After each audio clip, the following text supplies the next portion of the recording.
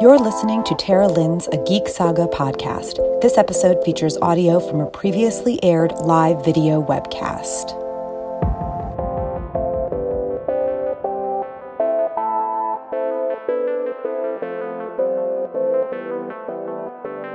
Greetings and welcome to my first ever virtual reading and Q&A, which will focus on my second novel, How to Start Living in the Zombie Apocalypse.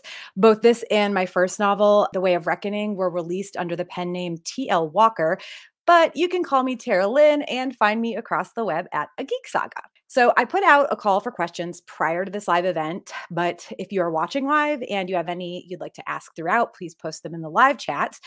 With that, I will jump right in. The first question I received is actually what prompted me to choose the passage that I'm about to read. In the past, when I've shared a portion of How to Start Living in the Zombie Apocalypse, I've always just used the prologue. But here's a little secret. If you check out the Kindle preview on Amazon, you can read it in its entirety. The prologue, I mean, not the whole book. I also considered reading some of the prequel chapter that I recently posted on my website, ageeksaga.com, but of course that's freely available as well. So when I received the question, how do you feel like you subverted any zombie story tropes from my friend Becca, I got a better idea. First, a bit of backstory. This novel is told in first person from the perspective of a young woman named Charlie. At this point that I am going to start reading, we are 3 months into the zombie apocalypse, and she's been living on a farm with a group of people, several of whom are mentioned in this selection. That said, I was very careful to choose a section that wasn't chock full of spoilers, so that's all I'm going to say for now. So like I said, we're actually starting in part 2, which is 3 months in. And this is a little bit into the first chapter of part 2, not too far, So much had changed in the past few months that I barely remembered the person I'd been or the life I'd lived before this. I mean, I'm no idiot. Of course, I'd known that when the dead began to rise and shuffle around looking for people to eat, things would never be the same again. But as time had passed, we realized more and more how little we knew about what was going on. We were sheltered here on the farm, so when the first of what we now call Super Zeds showed up, we didn't know what to do or how to handle it. I guess I need to backtrack a bit. After all, a lot can happen in 3 months, and in this world, it seems like any and everything can happen, period. So let's see, where did I leave off? Oh, that's right. The farm was safe. We had plenty of food and water and fuel, and our original group of 5 had grown to 8. And there were still 8 of us now, but with every day that passed, I wondered more and more how much longer that was going to last.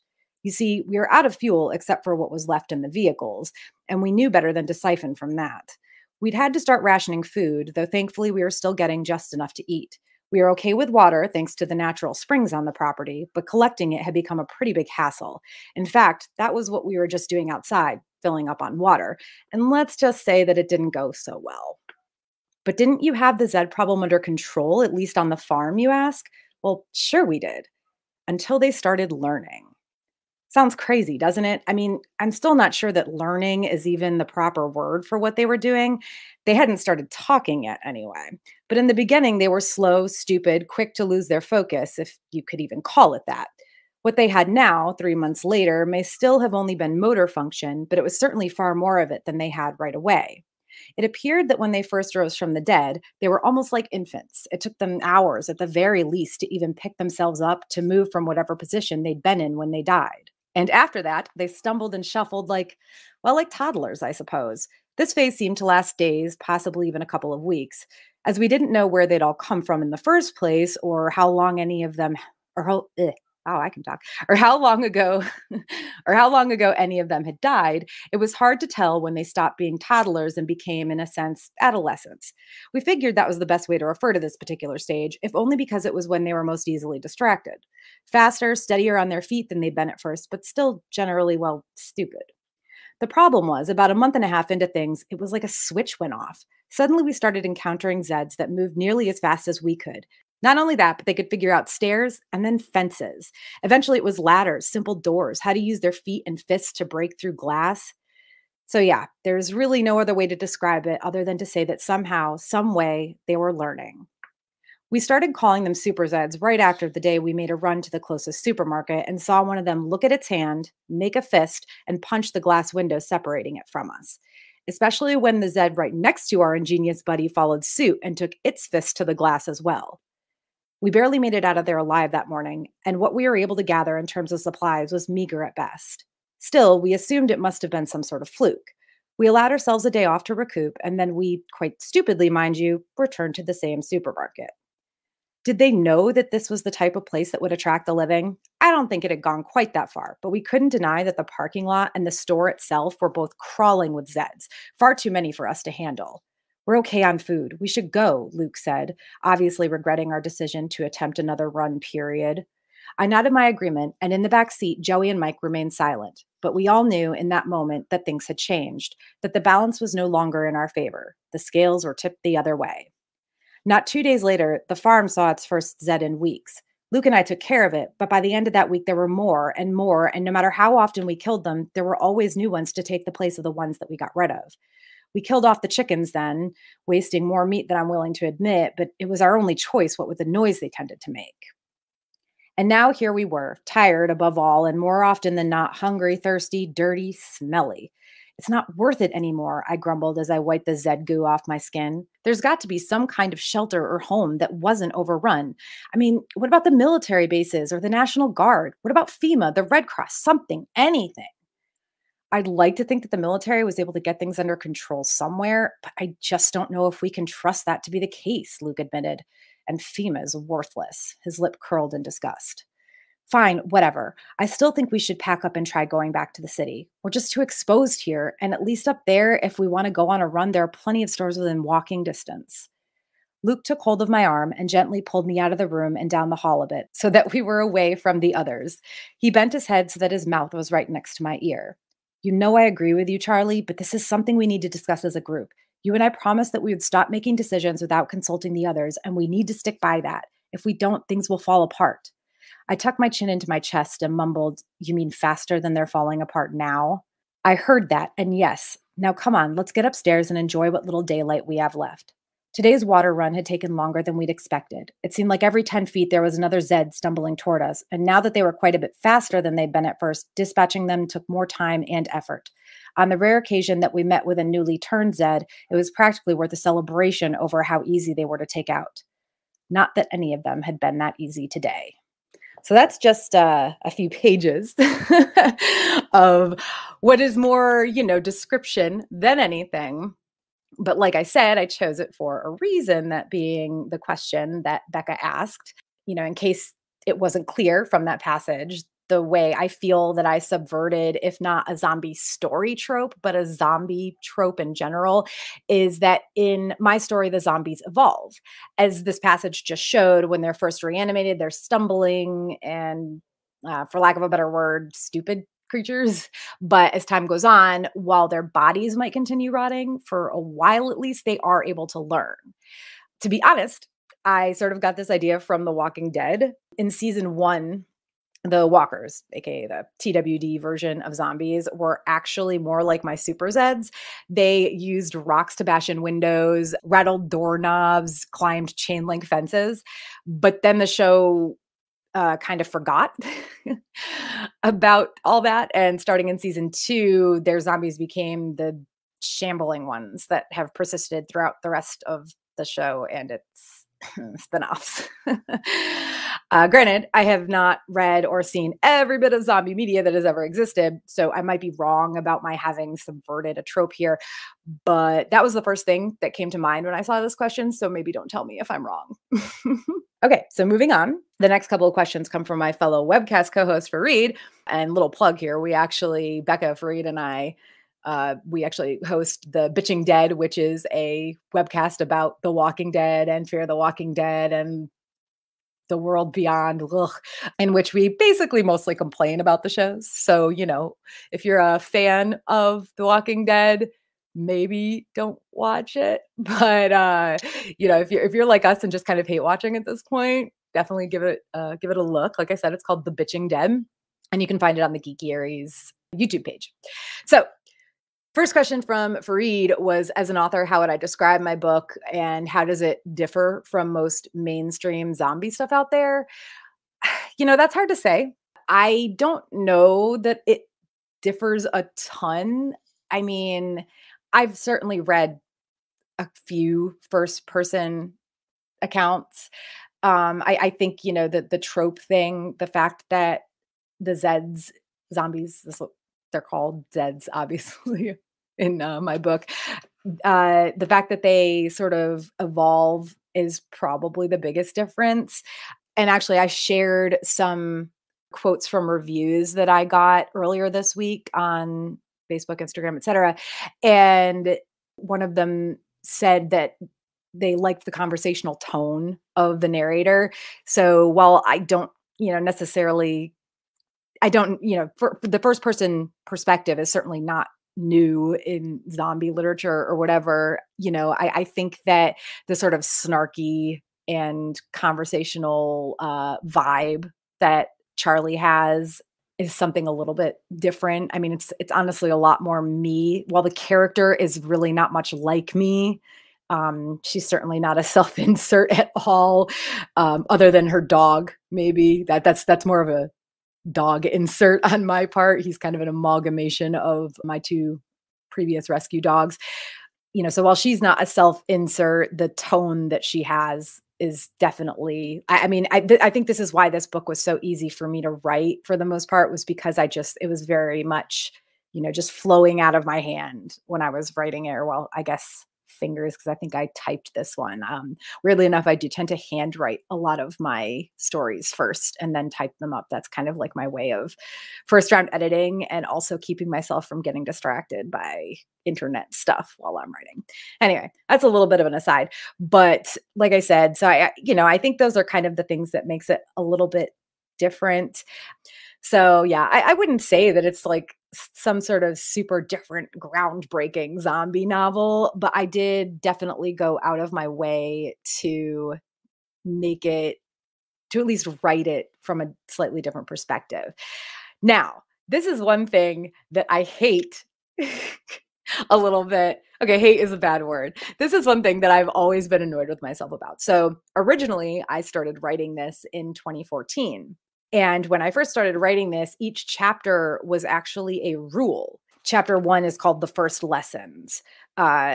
So each of the chapters originally began with a rule, and I had to change that because I think in 2015, maybe. Oh, no, wait, I'm sorry. I started writing this in 2013. So my bad. So each chapter started with a rule when I started writing it in 2013. And then about a year later or so, I saw Zombieland for the first time. And I was like, oh shit, whoops. So I had to change that. So now instead of, the chapters are their own chapters, they have like actual chapter titles, and then sprinkled throughout the book, not just at the end of chapters, are these little lessons learned. And so it's a little box that says lesson learned, like a stamp is what I was going for. And each one is like it is just a lesson that was learned in that section. In that case, it was never passed up the chance to collect supplies, which is a boring one, but there's some funny ones in there too. So that is like the thing that is not at all original really, but I thought I was being original when I started writing it. And then I saw Zombieland and had to change that part at least. So, okay. The other question from Fareed is, I know you released a prequel short. Any idea on a sequel, perhaps one set in the same world, even if it's not with the same lead from the original book? Oh gosh. Okay. So the prequel thing was something that just kind of popped into my head a week or two ago, honestly. I knew that the 5th anniversary was coming up. I wanted to do some fun things for it. And I realized like, hey, I don't want to do postscript type things. It's already got an epilogue, and I don't want to really write anything that would spoil what actually happens in the book, but some prequel stories would be nice. And I hemmed and hawed about what character to focus on. And if you read the prequel story and then read the book, you'll probably put some two and twos together. But you can actually probably read the prequel and never read this book if you just want to, I don't know, read a free chapter from this world on my website. But also, buy the book. It's on Amazon. Again, How to Start Living in the Zombie Apocalypse by T.L. Walker. But yeah, so I when I first finished this book, I said, no way, never writing a sequel. I am happy with it. I'm happy with the way it ended. Then when I started thinking about writing more in this world, obviously the first thing that came to mind was continuing on the story. Maybe not necessarily an entire book, but like I said, a little additional novella or something like that. I'd never really thought about it not being in Charlie's perspective, a sequel, I mean, and I don't know if I did something like that, it would be a sequel anthology where a bunch of the characters from this book get a chapter or two or a section or whatever. But I think I would still have to probably include something from Charlie, even if it was just a prologue and epilogue. But the prequel thing, like I said, I wanted to write more in this world. I didn't think I'd ever say that, but I really did. I've been working on some other stuff lately, but this working in a world that you've already created is so much easier, especially working with characters who you already know them like the back of your hand because of not just writing the book, but then rounds and rounds and rounds of edits, including when I actually released an updated version of it or changed it to an updated version about a week ago, maybe a little, no, it was a little less. I think it was a couple days actually before I started this whole week-long celebration thing. I did not make any major changes to the story. All of that is still the same, but I did change some formatting issues and a couple descriptions that I decided I did not like. I'm just going to say it that way. And you'd really have to, well, at this point, find an older copy of the book and compare it to the new one to see what I mean. Good luck with that. Okay. So yeah, I think there's probably a better chance than I ever really thought that I will write some sort of sequel. And because I already wrote the one prequel chapter and I am, cross my fingers, hoping to finish a second one for Saturday for the end of the week, again, from characters who are tangentially related to the characters that are actually in the book so that I'm not spoiling anything. I am hemming and hawing about doing a prequel anthology and then a sequel anthology, but we shall see. And then I got several questions from the same person. This is from Casey. First one is, what drew me to write about zombies? So back in 2013, when I first started this, I was at the height of my love for The Walking Dead. I think that was, I want to say that was beginning of season 3 of The Walking Dead. It could have been 4, whatever. So 2013 was I'd seen the first season of Walking Dead when it first was released, and I liked it a lot, but then I kind of forgot about it and didn't get back into it till early 2013. And then when National Novel Writing Month rolled around in November of 2013, I was deep into The Walking Dead. I actually went to the very first ever Walker Stalker Con in Atlanta over Halloween weekend 2013. So I think it was like a few days into November when I got home from Walker Stalker Con and was like, okay, I know what I want to write this month now. So I started on this, and I'll be honest, I wrote about, I want to say 2/3 of it that month. And then I kind of would go back and like fiddle with it, fiddle with the stuff I'd already written or add like a couple pages over literally the course of 2.5 years, I believe. It wasn't until 2016 that I finally sat down and it was a lot of bottles of wine and a lot of late nights. And it took me about 3 weeks to finish it and go through my first round of edits in the summer of 2016. So I was not quite 3 years after I'd started that I finally finished. But at that point, I was still into zombie stuff, but I also recognized that it was getting a little bit blasé, like saturated maybe. I don't know if it was saturated yet at that point, but I figured I needed to finish this and get it out there sooner rather than later. So that's why I finally sucked it up and finished it. I'm really good at starting to write books and not finishing them. I've got at least like 6 of them started on my computer right now, anywhere from 20 to 70 to 80% complete. So yeah, really good at starting things, not so great at finishing them. So that's what drove me to write about zombies. Now, do I think zombies retain memory echoes in their brain? I'm going to go with no. Not just because other than the first season of Walking Dead when, Morgan's wife, who is a walker at that point, like, apparently it seems to remember their house or remember what house they were staying in, whatever it was, and, like, remembers how to rattle the doorknob and stuff, and I obviously, like I said, they climbed fences and use rocks to bash in windows, but that's more like a violence thing, I think. I feel like retaining actual memories would be I don't know. I mean, the point is that they're brain dead, right? Ha ha ha. So I would say no on that. Do I think there's a zombie hierarchy or class system? Well, in that Netflix movie from, was it Zack Snyder that came out over the summer? The Day of the Dead, Dawn of the Dead, something of the dead. There's so many of them. But when that movie came out over the summer, there was a hierarchy. And I believe there is sort of, even though they're more vampire type, infected than zombies, a lot of people compare the I Am Legend creatures to zombies, and I know they have a bit of a hierarchy thing going on too. But I mean, I would say again, no, because or at least despite that Zack Snyder movie, I would say it doesn't really make sense because again, they're supposed to be brain dead. They've got one in my mind, they've got one focus, right? And I of course, everybody can do it differently. They're as far as we know, not real things that exist. So I think that I would not write a hierarchy, but that doesn't mean that it couldn't be done or and obviously it has been done. I don't know, the zombies in that Netflix movie were weird, so I'm whatever about that. But yeah, I wouldn't do it, but hey, anything's possible because it's I don't know, fantasy horror. I don't know if I wanna call zombies fantasy because of what they are and what they do, but, This is actually a fun question. Do zombies ever get full?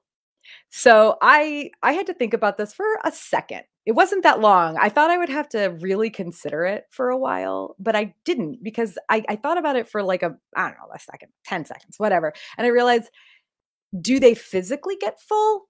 Sure, right? A stomach can only hold so much. You've got to assume that if they're gnawing on people and actually swallowing it, that it's going down the gullet and into the stomach, and eventually that stomach would get too full. And I feel like there might have been, I in fact, I know there was. I know there's been some movie or show or something somewhere. It could have been The Walking Dead. I don't really remember, but I feel no, I know deep down that there was some sort of zombie media somewhere that had a zombie that like burst because it ate too much. And it's killing me that I'm not going to remember what that was until well after I'm done here. But if I remember, maybe I'll try to post in the comments on YouTube or whatever that hey, I remembered this thing. I'm going to go search for it probably. So I would say that physically, yes, they get full. However, I don't think that would stop them from eating because again, they're brain dead. And I was thinking of it in terms of when you sit down, let's say you're sitting down at like, I'm trying to think of places that I ate too much, like a cruise ship, one of the, extra restaurants on the cruise where you pay a little bit of upcharge and they've got, 10 courses or something, or a fondue restaurant, like Melting Pot or whatever, where you've got, 4 courses of fondue. When you sit down to eat at a place like that, often we as people eat too much, way too much, but we don't most people, the vast majority of people stop at some point because their brain, it's like their stomach is hurting, but they have a brain in their head that's still working, telling them, dude, you've eaten too much, stop. So with zombies not having that connection between actual brain function and motor function and just being driven as far as I wrote here and as far as we've seen in media all this time, driven just by I don't even think it's necessarily hunger so much in a lot of cases as it is just that's the only thing they have left, right? Is the smell or the, of blood, of meat, whatever. So yeah, I'm gonna go with physically, yes, they get full, but because there's no sort of connection in there that actually tells them to stop, they wouldn't because they're full. So thank you guys for submitting questions so much. And if you're watching this later, I don't know, shoot me a message or something. If you do have questions, I'm happy to answer them. Like I said, you can find How to Start Living in the Zombie Apocalypse on Amazon. You can also find it on Barnes and Noble. I've posted the link several times across social media this week, literally every day. So you can find me at A Geek Saga and find those links on Twitter, Facebook, and Instagram. And I'll also put it in the YouTube video description. That is all I had. Thank you again for watching live or watching later or listening to this as a podcast. Again, I'm Tara Lynn. Find me across the web at A Geek Saga. Go to my website, ageeksaga.com, if you want to read the prequel chapter that I released on Sunday of this past week. And like I said, hopefully I will have a second chapter releasing on Saturday if I get to write it. And like I said, find How to Start Living in the Zombie Apocalypse on Amazon or Barnes and Noble. Thank you so much. Thank you for listening to the Geek Saga podcast. If you like what you heard, please check out other Geek Saga entertainment endeavors, including the Sagas and Sass webcast and podcast and Ice and Fire Con.